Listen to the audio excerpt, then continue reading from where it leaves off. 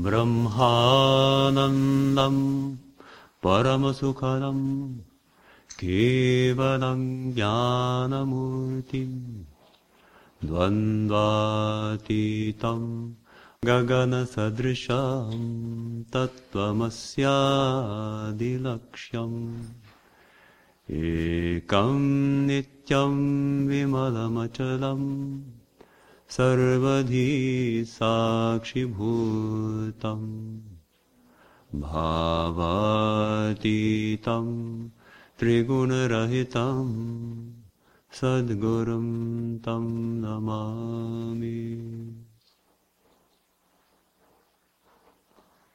I bow down to the Sadguru, the spiritual teacher who dispels the darkness of ignorance, who is the embodiment of Brahmananda, the inexpressible, absolute bliss of Brahman, who bestows that supreme joy on others, who stands alone, entirely unattached, the very personification of spiritual wisdom, who has gone beyond the dvandvas, the pairs of opposites like pleasure and pain, heat and cold, that characterize relative existence, who is vast as the sky, who is indicated by the great Vedic Mahavakyas, such as Tattvamasi, that thou art, who is one without a second, eternal, stainless and immovable, the witness of all that arises, who has gone beyond all states of mind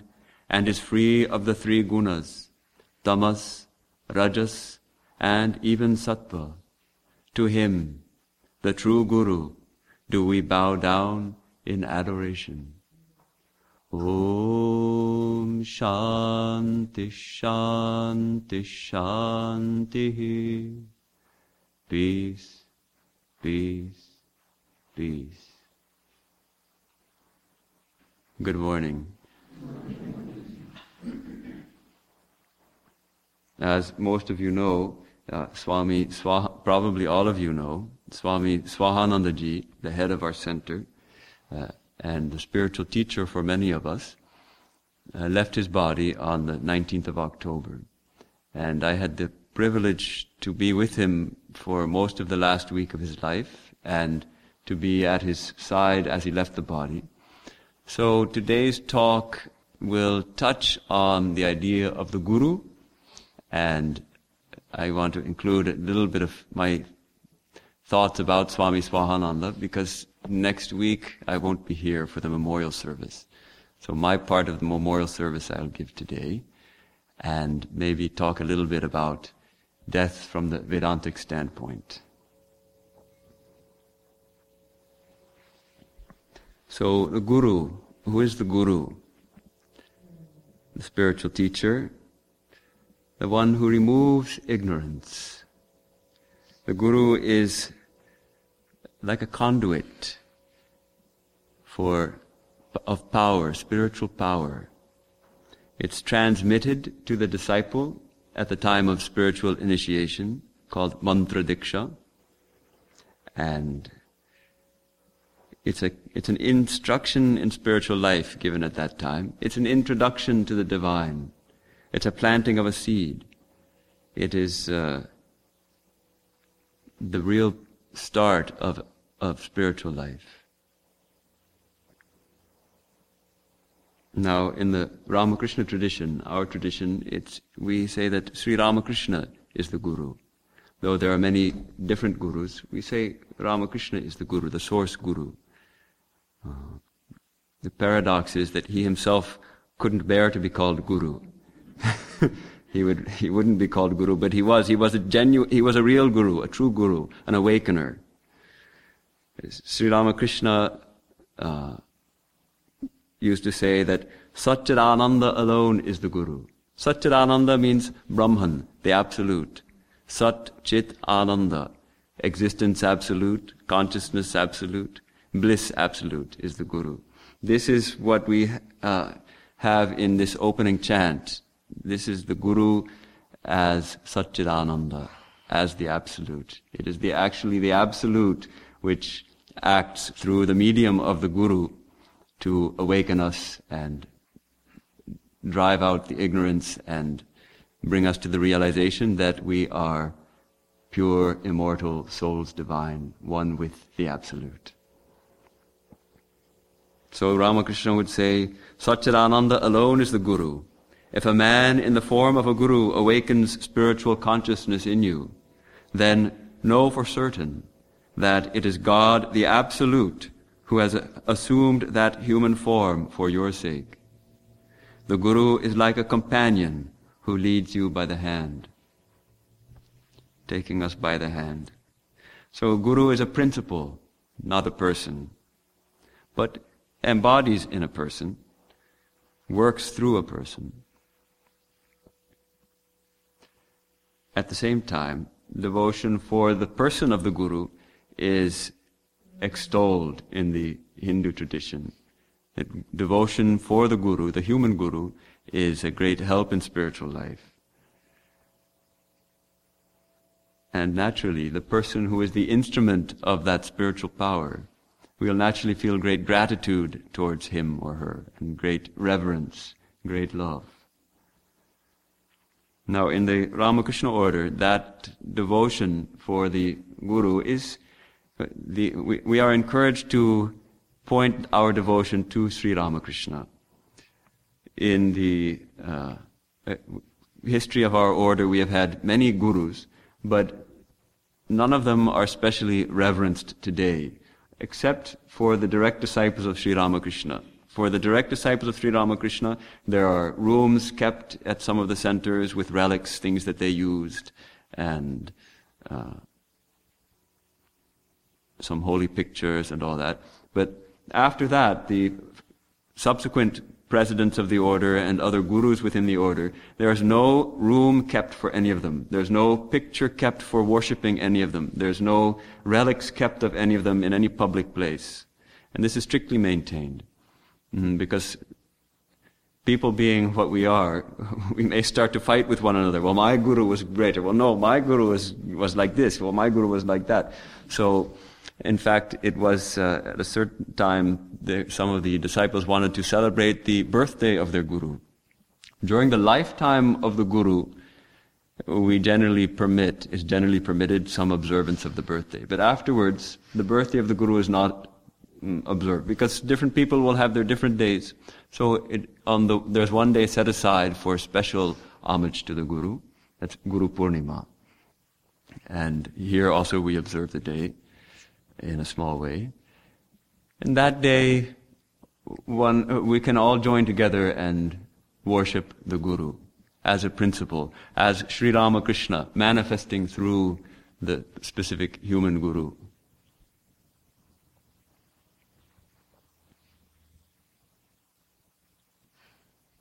Swami Swahanandaji often used to tell the story about Swami Satprakashananda. He wanted to get initiated, and he wasn't sure who should he approach, Holy Mother or Swami Brahmananda, Raja Maharaj. They were the two who were giving initiation at that time.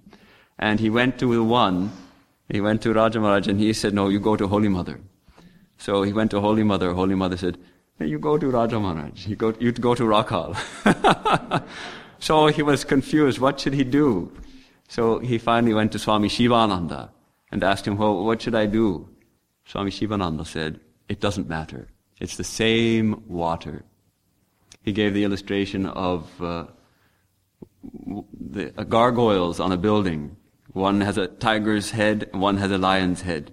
And when it rains, water comes shooting out of the mouth of the tiger and also out of the mouth of the lion. But it's the same water. It's rainwater. It's fallen on the roof and it's coming down through the different conduits. So like that, Mahapurush Maharaj explained, it's the same water flowing through the different gurus. Only one looks like a lion, one looks like a tiger.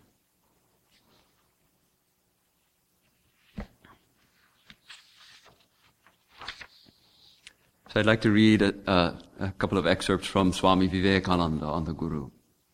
He says, every soul is destined to be perfect, and every being in the end will attain the state of perfection. Whatever we are now is the result of our acts and thoughts in the past, and whatever we shall be in the future will be the result of what we think and do now. But this, the shaping of our own destinies, does not preclude our receiving help from outside. Nay, in the vast majority of cases, such help is absolutely necessary. When it comes, the higher powers and possibilities of the soul are quickened. Spiritual life is awakened, growth is animated, and man becomes holy and perfect in the end.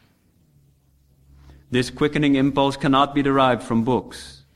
The soul can only receive impulses from another soul and from nothing else. The person from whose soul such impulse comes is called the Guru, the teacher, and the person to whose soul the impulse is conveyed is called the Shishya, the student. To convey such an impulse to any soul, in the first place, the soul from which it proceeds must possess the power of transmitting it, as it were, to another. And in the second place, the soul to which it is transmitted must be fit to receive it. The seed must be a living seed, and the field must be ready plowed. And when both these conditions are fulfilled, a wonderful growth of genuine religion takes place. So we have here Swami Vivekananda's thrilling assurance. All will be perfect in the end. This is the great assurance of Vedanta, that no one is destined to dwell in hell or anything like that. All are to be perfect. It's only a question of when. Those who long intensely will get their food at breakfast time. Some will get their food at lunch. Some will get their food at dinner time. But all will be fed at the temple of Annapurna. So we can take the help to get there faster. To manifest that perfection which is our birthright, our destiny, we can take help. That's the help of the Guru. And it's when both are fit, when both Guru and disciple are fit, that the real growth comes. Swami Brahmananda also used to emphasize the importance of the Guru. I think most of us know the story that someone was wondering, is Guru really necessary? And he said, Ore, even the pickpockets, to learn how to pick people's pockets, they need gurus. And you think you don't need a guru for knowing how to realize God? So, and it's true. Girish Ghosh was acquainted with those kinds of people. So naturally, Raja Maharaj would have also met the guru of the pickpockets. They have a tradition also. How do you pick a pocket? You distract the person and slip your fingers in when they're not noticing, like that. So that you need a guru even for such a simple thing. Say, take chemistry. To learn chemistry, everyone's ready to go to a teacher of chemistry to learn chemistry. But many people aren't ready to go to a spiritual teacher to learn how to practice meditation, how to realize God. So that's the thing. If we're ready for a teacher for other things, all the more we need one in spiritual life. Now Swami Vivekananda delineates the three qualifications of a guru. First, he or she should know the spirit of the scriptures. Second, should be pure, have great purity, to be a pure conduit of that power. And third, must have only unselfish motives. No motive for getting money, for getting name and fame, for getting power, political power, or worldly power. If any of these motives are present, we can be sure this is not a true guru. It is when one is completely unselfish, pure, and established in the scriptures, we can know this is a true guru.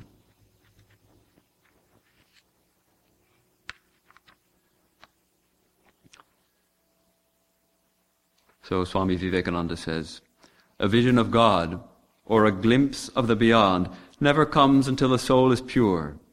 Hence, with the teacher of religion, we must see first what he is, and then what he says.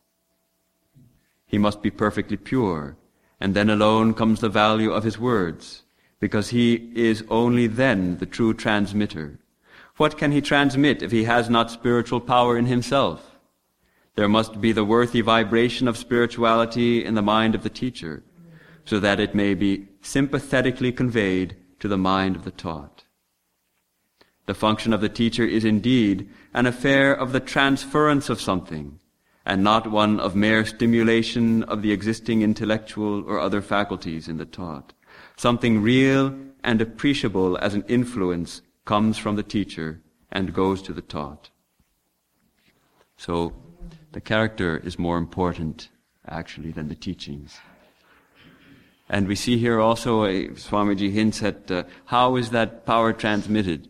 It's almost like the case of television broadcasts and broadcasting at a certain frequency, a certain vibration. And if we tune our television to the right frequency, we'll receive the broadcast.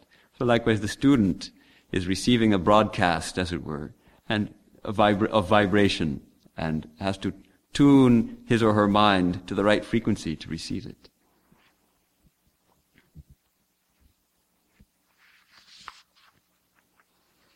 We'll continue with a little more of Swamiji. There are some souls, a few exceptional ones, who are already free and who will be born here for the good of the world, to help the world. Upon these free souls depends the spiritual growth of mankind. They are like the first lamps from which other lamps are lighted. The great souls are shining lights from the beginning. Those who come in contact with them have, as it were, their own lamps lighted. By this the first lamp does not lose anything, yet it communicates its light to other lamps. 1,000,000 lamps are lighted, but the first lamp goes on shining with undiminished light. The first lamp is the Guru, and the lamp that is lighted from it is the disciple. The second in turn becomes the Guru, and so on. These great ones whom you call incarnations of God are mighty spiritual giants. They come and set in motion a tremendous spiritual current by transmitting their power to their disciples, and through them to generation after generation of disciples. Here we have the idea of Guru Parampara. Spiritual power is transmitted from the Guru to the disciple, and from the disciple in turn becomes a Guru and transmits it to a disciple. The Catholics also have this idea of, they call it apostolic succession. And the Sufis also have this idea. The Sufis, when they take initiation, they call it taking hand with a sheikh. They grasp the hand of the sheikh and they feel something is transmitted. They count their lineage all the way back to the Prophet Muhammad. So this chain of succession is a great source of strength, and we can meditate on it. I was reminded, reading this passage of Swamiji about lighting the lamps, of a Christmas Eve service I once attended at the National Cathedral here in Washington. And everyone on entering the service was given a candle, a small candle. And we took our seats in the pews. The whole church was full. And at a certain point in the service, someone took a candle and lit it from the light on the altar and lit his candle. And then he lit someone else's candle. And that person lit 2 or 3 candles, and those people each lit 2 or 3 candles, and within a few minutes, everybody's candle in the whole church was burning. It was a very touching illustration of this idea of transmitting spiritual power from soul to soul. Of course, the light is within everyone, but it is hidden. In most of us, it is hidden. So in our tradition, Ramakrishna tradition, we trace our lineage back to Sri Ramakrishna. He has come relatively recently, so most of us, there are only 2 or 3 steps between those of us who have had initiation in the Ramakrishna tradition. So take the case of Swami Swahananda. His guru was Swami Vijnanananda, and Vijnanananda's guru was Sri Ramakrishna. So Sri Ramakrishna becomes our great-grandfather in that case. Now we can go back further. Sri Ramakrishna had many teachers. One of them was Totapuri. So the monks, at least, they say, well, because he was his sannyas guru, his monastic guru. And Totapuri can trace his lineage all the way back to Shankaracharya, who is the founder of the 10 orders of monks in India. And then by tradition, of course, Shankaracharya's guru, Govinda Bhagavad Pada, and then Gaudapada were the gurus. And the tradition traces the lineage back all the way to the great rishis, Shukadeva and his father Vyasa, Parashara, Shakti, and Vasishtha, and then to Brahma and Narayana. So the tradition traces the lineage all the way back to the Lord himself. And why we emphasize Sri Ramakrishna as the Guru? He is one of these great world teachers who, as Swamiji puts it, he set in motion a tremendous spiritual current. Now, the Swamis who are now Gurus, they're not on that level of Ramakrishna or Vivekananda. But they are pure conduits for that power, that spiritual current which Sri Ramakrishna set in motion. There was an interesting comment that the future Swami Brahmananda, Rakhal, made. It's in the Gospel of Sri Ramakrishna.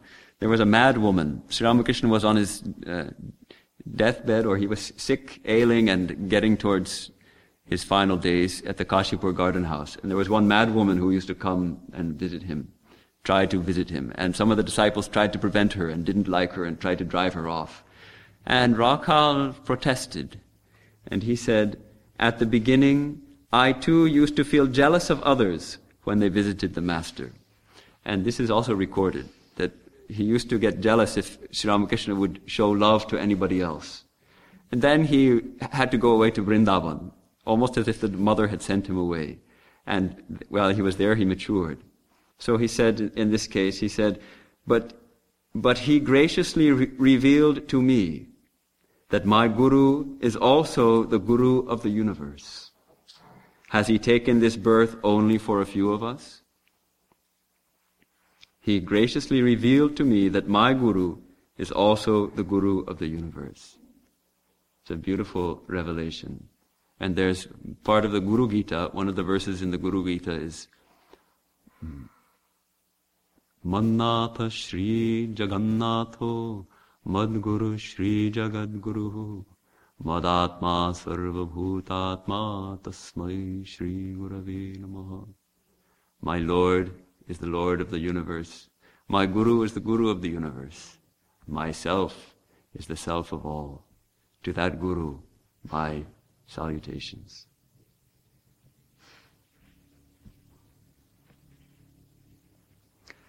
In the Thousand Island Park, when Swami Vivekananda was with his intimate disciples, giving his highest teachings, he said as follows: "The real Guru is the one through whom we have our spiritual descent. He is the channel through which the spiritual current flows to us, the link which joins us to the whole spiritual world. Too much faith in personality has a tendency to produce weakness and idolatry.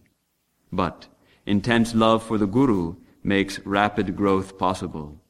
He connects us with the internal Guru. Adore your Guru if there be real truth in him. That Guru Bhakti, devotion to the teacher, will quickly lead you to the highest." Sri Ramakrishna also emphasized faith in the Guru, faith in the Guru's teachings. So much so that he would say, once you have accepted a Guru, even if he goes to the grog shop, to the tavern and drinks wine, still he is my Nityananda Rai, I revere him as my Guru. Someone asked him, "Sir, what is the way?" And he replied, "Faith in the Guru's words. One attains God by following the Guru's instructions step by step. It is like reaching an object by following the trail of a thread." And he told the story of, I can't seem to recall the whole story, but one young girl, she had such faith in the Guru that she chanted the Guru's name and she was able to cross the river walking on the water. And when the Guru heard about this, he said, "What? Does my name have so much power?" So he went out onto the water and started saying, "Me, me, me," and he sank.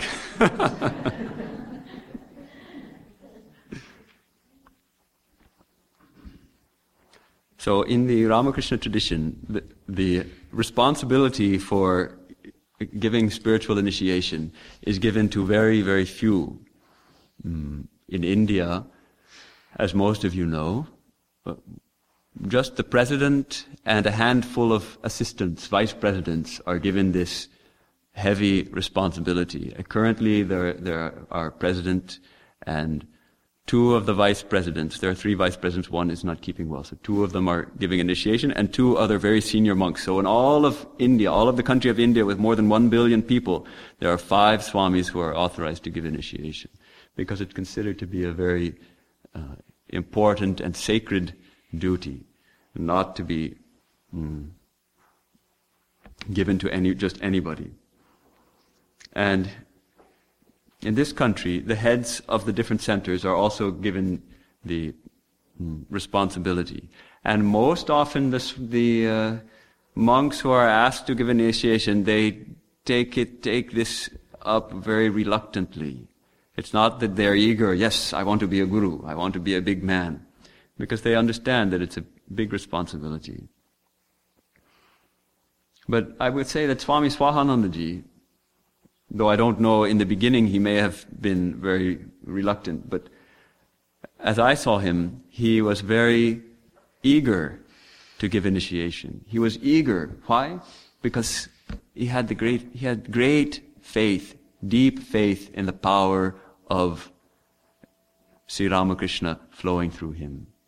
He had great conviction that having initiation, not from him, but from Sri Ramakrishna, he was a mere instrument, that having initiation from Sri Ramakrishna would be a great help in their spiritual life, in our spiritual life, in the disciples' spiritual life. It was a great privilege for me to witness a few times how he gave initiation. Now, I also had initiation from him, but later I could actually appreciate it more, how he gave the initiation. And what struck me was a twofold, the two aspects of it. On the one hand, his initiation was entirely and completely matter of fact. The disciple comes in, he would say, "Sit there." Then he would say, "Okay, now offer a flower. This is for the Divine Mother." The disciple would put it on the altar. "Now for Sri Ramakrishna." Then they might say, "For Sri Ramakrishna." Good. Entirely matter of fact. And then he would explain in his very simple, clear way how to meditate. First you do this, then you do that.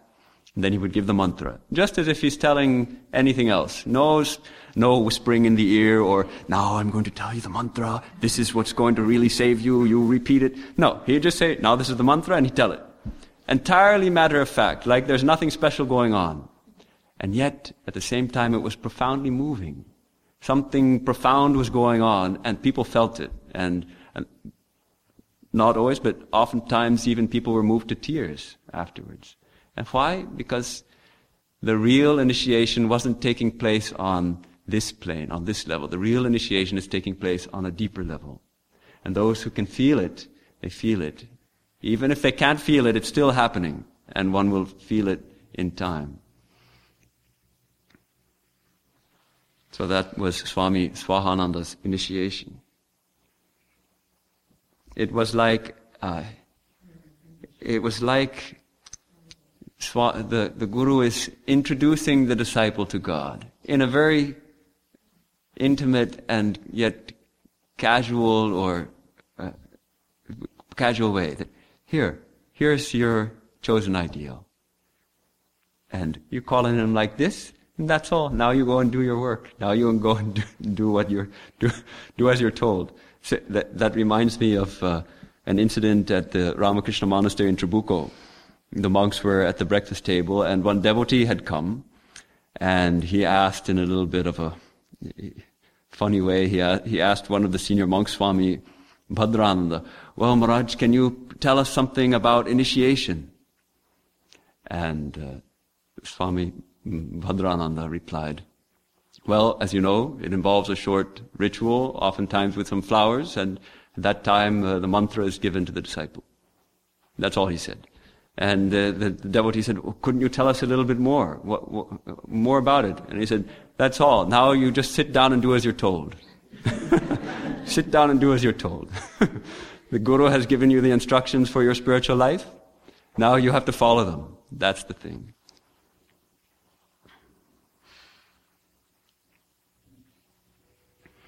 When we think of Swami Swahanandaji, to me, he really meets these qualities which Swami Vivekananda mentions as, what we say, the qualifications that a guru has to meet. He definitely knew the spirit of the scriptures. He could quote the scriptures, but he wasn't a scholar.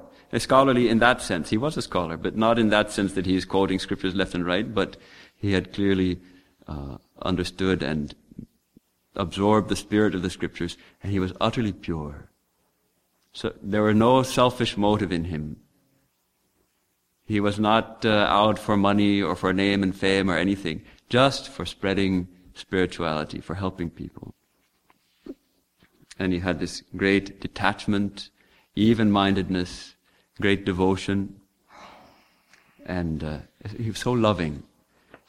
I think all of us who got to know him a little bit, on the surface he was very gruff, and one could be afraid of him, and I was afraid of him at first.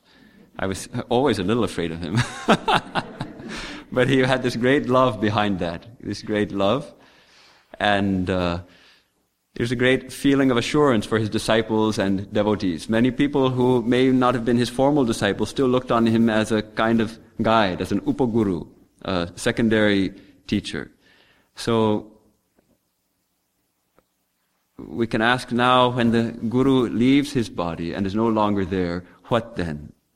It's for many of his disciples really felt crushed, when, especially since his death was not expected. It was expected in the sense that his health was quite fragile, and he was 91, but he wasn't on his deathbed. He had just gone to Texas for a weekend. So suddenly he should leave the body. So I'd like to share some instructions Swami Swahanandaji himself gave about this. One of his disciples, not disciples, but one of his devotees, who looked upon him as a second guru, very devoted to him, and was also very attached to him, and expressed to him her concern that, well, what will happen when you go? And he said, don't be attached to any Swami. Don't be attached to any particular Swami. We're all representatives of Sri Ramakrishna. Be attached to Sri Ramakrishna. Then she protested, but Maharaj, we see you. We have close contact with you. We love you. We're going to miss you. If when you go, we're going to miss you. It will be a terrible pain for us. Then he had 3 instructions he gave her. First, the Guru is within. Grow the Guru within. Swami Vivekananda also, in one of the previous quotes, he talks about the internal Guru. So this was his first point. The Guru is within, you have to grow the Guru within. Second, if you miss me, do more japa. It's very simple. Do more japa. Repeat the mantra more. And third, weep before Holy Mother. She will give you peace. That was his third instruction. So the Guru is within. You have to grow the Guru within. Do more japa. And weep before Holy Mother. She will give you peace. Sri Ramakrishna says that eventually one's own mind becomes the Guru. When the mind becomes very pure, when it becomes completely sattvic, filled with sattva guna, the light and peace, then it becomes the Guru. Then it can easily discern what is to be done, what is not to be done, how to move forward in spiritual life.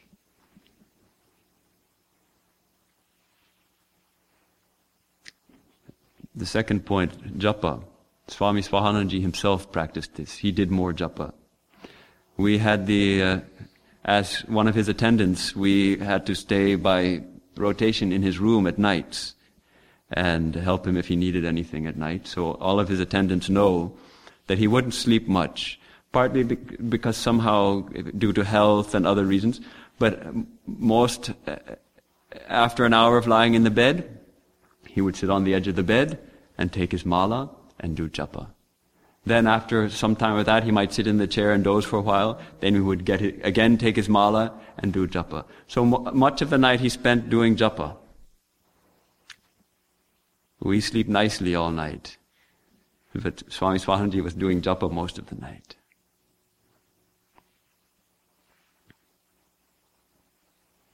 And he practiced this up to the end of his life. This was his established habit. And we didn't know it, of course, before, because he would be alone in his room. Only at the end, when his health required some attendance, then we realized that he must have had this habit all along. You can't take up a habit like that in old age.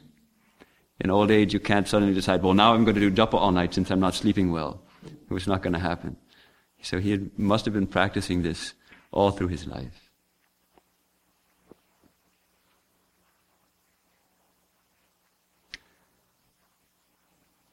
So, naturally, we will miss him. And this is not a bad thing. It's not a bad thing to miss him. Longing for a holy person, like Swami Swahananda or any holy person, is purifying. It purifies our minds. And perhaps we don't we know that longing is one of the most essential ingredients in spiritual life. Most of us, maybe we don't have that much longing. For God, we don't have much longing. But when a holy person like Swami Swahananda leaves the body, and we miss him, and we long for him, that longing is like longing for God. Because what is it that we're attracted to in him? We're attracted to the divine qualities of love, forbearance, compassion.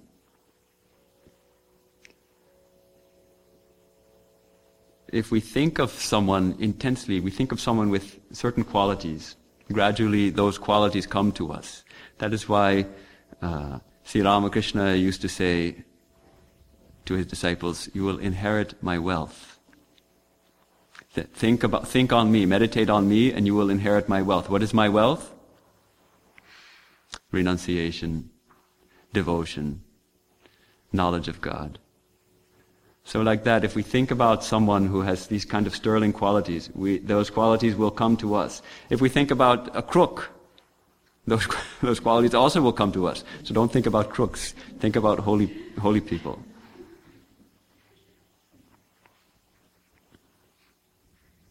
So we can also consciously redirect our grief. Now, it's not only, we all lose loved ones. All our loved ones die.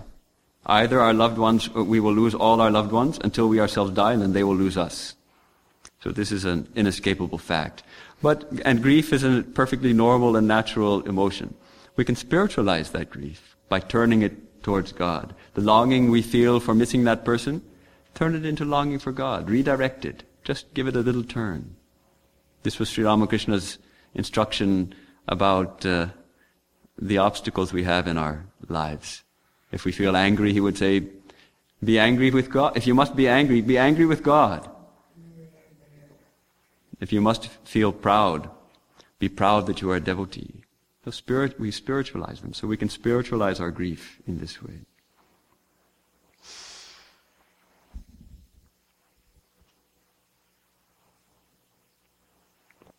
So as longing intensifies, our spiritual life intensifies. And as spiritual life intensifies, we make more progress, more spiritual progress, and we begin to taste the peace and joy of the higher life. This is what Swami Swahananda refers to this in his third instruction, weep before Mother. Weep before Mother means have intense longing for her, and she will give you peace. We will taste the peace of the higher life. If we have to weep, if we must weep, weep before Mother. Let us weep before Mother. It struck me also that when the Guru leaves the body, it is time for the disciples to grow up and become adults, become grown-ups. Josephine MacLeod had a very interesting and touching conversation with Swamiji not long before he left the body. She says, at Belur Mutt one day, while Sister Nivedita was distributing prizes for some athletics, I was standing in Swamiji's bedroom at the mutt, at the window, watching, and he said to me, I shall never see 40. I, knowing he was 39, said to him, but Swami, Buddha did not do his great work until between 40 and 80. But he said, I delivered my message and I must go. I asked, why go? And he said, the shadow of a big tree will not let the smaller trees grow up. I must go to make room. So, I feel very strongly that it is now our responsibility, now that the Guru has left his body, our responsibility to grow up. We have to become big trees ourselves. Maybe we could have some excuse. Oh, Swami is there, everything will be all right. Now he's not there in the body. I have to grow up. I have to be a big tree myself. Jesus says, you are the light of the world. A city built on a hill cannot be hidden. No one, after lighting a lamp, puts it under the bushel basket, but on the lampstand, and it gives light to all in the house. In the same way, let your light shine before others, so that they may see your good works, and give glory to your Father in heaven. So we have to manifest that light, the seed of light which was planted at the time of initiation, that we have to manifest and let it shine so that the whole house is illumined. Swami Vivekananda instructed in his rules for the order, he gives a very important instruction. He says every member of the mutt should feel that he is a representative of Sri Ramakrishna. He should feel he's a representative of Sri Ramakrishna. I think we can extend that to devotees of Sri Ramakrishna. Those who are devotees of Sri Ramakrishna should feel they are representatives of him. That others will understand something about who Sri Ramakrishna is through you, through us. If we are always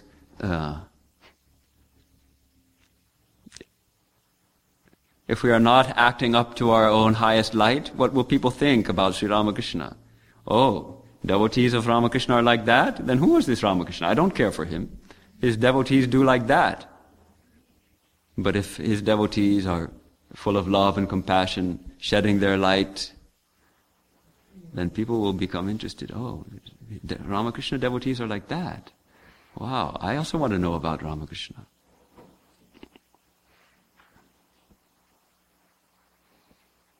The real Guru, like Swami Vivekananda, he wants his own disciples to surpass him. Swamiji said it a number of times. I want you to be greater than I am. From great souls, we learn not only how to lead a spiritual life, but how to die. In the case of Swami Swahananda, he was ready. He had been ready for a long time to leave the body. I asked him many years back. I was very impressed with how he could remain detached in the face of various controversies at the Hollywood Center and arguments and all that kind of thing. How do you remain so detached? I asked him. And he replied immediately, you see, I have one foot in the grave. I can't get worried about all these small things. I have one foot in the grave. So he was very clear. Death is coming. And he was ready. Why am I going to get worried about all these things? I have the big release is coming. Once in Trabuco, he had taken the wrong medicine. I think one devotee had suggested something. And somehow, he was never very careful about what medicines he would take. If someone says, take something, he said, all right, I'll try it. So he had taken the wrong kind of medicine. Maybe it was like a sleeping pill, and he took it in the morning. And so on the walkway, he collapsed. I wasn't present, but I heard about it. He collapsed. And one brother was nearby, came and saw what was he doing. Although he seemed half unconscious, his fingers were counting the japa. His fingers were counting the japa. So the minute any problem came, immediately where did his mind go? And that brother told me that he reached down to hold him, and immediately he felt a wave of bliss in his own heart when he touched the Swami.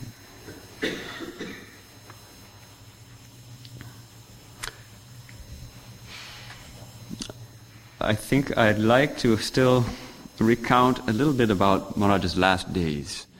I had the great fortune to come from here back to Hollywood on the 5th of October.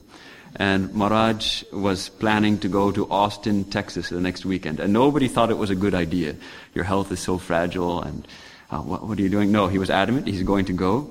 And then it was my good fortune. He asked me to accompany him. He said, "Oh, you come with me." And it was a good thing because he had only one attendant, and it would have been too much for one. So we went with 2 attendants and his doctor, and we all went to Austin the next weekend. And why was he so adamant about going to Austin? He was starting a new center there. Why? What is this intense desire to go? When Swami Vivekananda established the Belur Mutt, he carried the urn containing Sri Ramakrishna's relics on his own shoulder. Sri Ramakrishna had told him, "Wherever you carry me on your shoulders, I will stay there." So he brought it to the new mutt grounds and worshipped Sri Ramakrishna there. And then he said, afterwards, "The spiritual force emanating from here will permeate the whole world, turning the currents of men's activities and aspirations into new channels." The whole world. And a couple of days later he said, "The other day when we installed the image of Sri Ramakrishna on the grounds of this mutt, I saw his ideas emanating from here and flooding the whole universe with their radiance." So I feel that Swami Swahanandaji caught the spirit of these words and felt himself to be an instrument in the spreading of this flood of spirituality. He had such a zeal for spreading the teachings of Vedanta and the name of Sri Ramakrishna. He used to quote Swami Vivekananda in some of his letters to India. Swamiji had said, "When in every district there will be a mutt on the model of our mutt in Calcutta, then will my heart's desire be fulfilled." When in every district, then Swamiji will be fulfilled. It seems that Swami Swahanandaji also had this idea. You know, in his room, there hangs a map of the United States of America. And on that map, there are pushpins, little pushpins, put at wherever there is a center of the Ramakrishna order, wherever there is a Vedanta society, a pushpin has been placed. So there's a pushpin in Los Angeles, Hollywood, then the other local centers have little pushpins, and San Francisco, Portland, Seattle, Chicago, St. Louis, Washington, D.C., New York, there's 2, Boston, Providence, Florida. And then there are also pushpins of a different color for the centers which are not formally affiliated to the order, but which have also been started, many of them started by him. So Pittsburgh, where do we have? Pittsburgh, Atlanta, Dallas, Houston, Phoenix, Las Vegas, and Philadelphia is sort of trying to get started, and Detroit, now he's got some people there, he's starting. And he could put a pushpin now at Austin, Texas also. So it almost as though he also wanted to see a center in every county of the United States.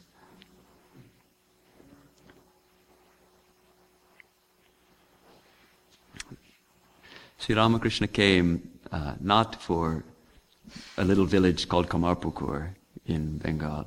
He came not for people who are born and brought up in West Bengal, who speak the Bengali language. He didn't come just for people living in India. He came for the whole world. This was Swami Vivekananda's conviction and understanding, and also Swami Swahanandaji's understanding and conviction. So exactly 1 week before he left the body, Swami Swahanandaji went to Austin to open a new center. And we were all amazed to see his vigor and his energy and his zeal. Saturday morning, there was a puja. He started the puja by offering many flowers, chanting the mantras. And then he sat down and watched the whole puja. The puja itself was an hour, and he watched the whole thing. Then, the Saturday evening, a large number of devotees gathered at the house where we were staying, some 50 devotees altogether, and he talked for almost 2 hours in his usual style with jokes and admonitions and stories and answering questions. He was in his element. He was really in his element. And Sunday morning again devotees came, and he spoke for about an hour with the devotees. Then Sunday evening there was a formal program, which was about maybe an hour and a half long, maybe a little more than that, and he sat through the whole program. He himself spoke for about 20 minutes, giving some very nice encouragement and direction also for the new center. And then Monday morning, back to Los Angeles. And Tuesday, he even wrote to Advaita Ashrama about the book that was not, they hadn't yet printed. His last book, which hasn't yet been printed, and he was writing on Tuesday, why hasn't it been printed? You hurry up and print it. And then Wednesday morning, he had a big stroke. And he knew it was coming. We found out afterwards, he had told his doctor, in the next few weeks, I'm going to have a big stroke. Oh no, Maharaj, don't talk like that, don't be silly. But he had said it. No one is ready. We weren't ready to hear it, but he had said it. He knew it was coming, and he wanted that. He often used to say, Swami Adishwarananda. He did it nicely. He also had a big stroke. He didn't want to drag on and get weaker and weaker and be unable to do anything. So, I had gone on to San Francisco on Monday, and as soon as I got the news, I came back. He was in the hospital. He had a breathing tube. And he had specifically said, I don't want any tubes. He had written one of those advance directives.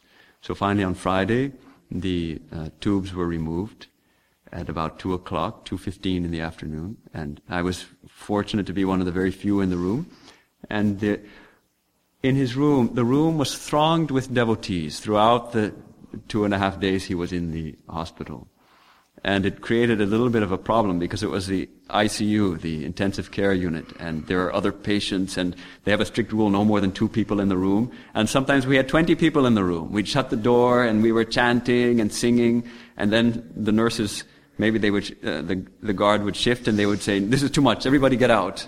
And so everyone would get out, and then gradually people would slip in, and gradually the crowd would grow again, and there was a great mood in the room of a great spiritual mood. People were just such a prayerful mood. We felt elevated.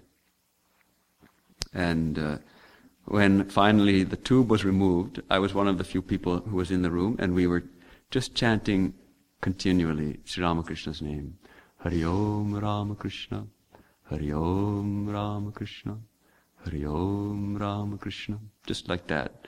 Over and over again, probably for about an hour. And after about half an hour, he took his last breath, and his heart stopped beating. It was exactly 2:52 when he took his last breath. But several of us noticed that about 2 minutes before that, he had been breathing very shallowly. About 2 minutes before that, he took a deep breath. Something like that. And we felt that was the moment when he left the body. Afterward, 2 more minutes, the body was still breathing, but we felt that was the moment when he actually left the body. And it was not a moment of grief. It was a moment of joy, because I felt, finally he's out of this cage, which has tubes going in and needles and all that. And the idea that at the time that we leave the body, if our minds are on God, that's where we go. We go attain the real freedom. The real freedom. I'll read a little from Swami Vivekananda's letter to Sarah Bull when her father died. It was 1895 in January. And Swamiji, I'll read some excerpts from this beautiful letter. I had a premonition of your father's giving up the old body, and it is not my custom to write to anyone when a wave of would-be inharmonious Maya strikes him. But these are the great turning points in life, and I know that you are unmoved. The surface of the sea rises and sinks alternately, but to the observant soul, the child of light, each sinking reveals more and more of the depth and of the beds of pearls and coral at the bottom. Coming and going is all pure delusion. The soul never comes nor goes. Where is the place to which it shall go, when all space is in the soul? When shall be the time for entering and departing, when all time is in the soul?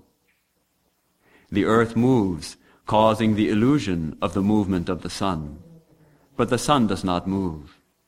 So Prakriti, or Maya, or nature, is moving, changing, unfolding veil after veil, turning over leaf after leaf of this grand book, while the witnessing soul drinks in knowledge, unmoved, unchanged. All souls that have ever been, are, or shall be, are all in the present tense, and, to use a material simile, are all standing at one geometrical point. Because the idea of space does occur in the soul, therefore all that were ours, are ours, and will be ours, are always with us, were always with us, and will be always with us. We are in them, they are in us. Each soul is a star, and all stars are set in that infinite azure, that eternal sky, the Lord. There is the root, the reality, the real individuality of each and all. Religion began with the search after some of these stars that had passed beyond our horizon, and ended in finding them all in God and ourselves in the same place. The whole secret is then that your father has given up the old garment he was wearing, and is standing where he was through all eternity. Om Asato Ma Sadgamaya Tamaso Ma Jyotirgamaya Mrityorma Mritangamaya Aviravirma Idhi Rudrayatte Dakshinam Mukham Tena Mam Pahi Nityam. Om Shanti Shanti Shanti. From the unreal, lead us to the real. From darkness, lead us unto light. From death, lead us to immortality. Light us through and through, O Lord, and evermore protect us from ignorance by thy sweet, compassionate face.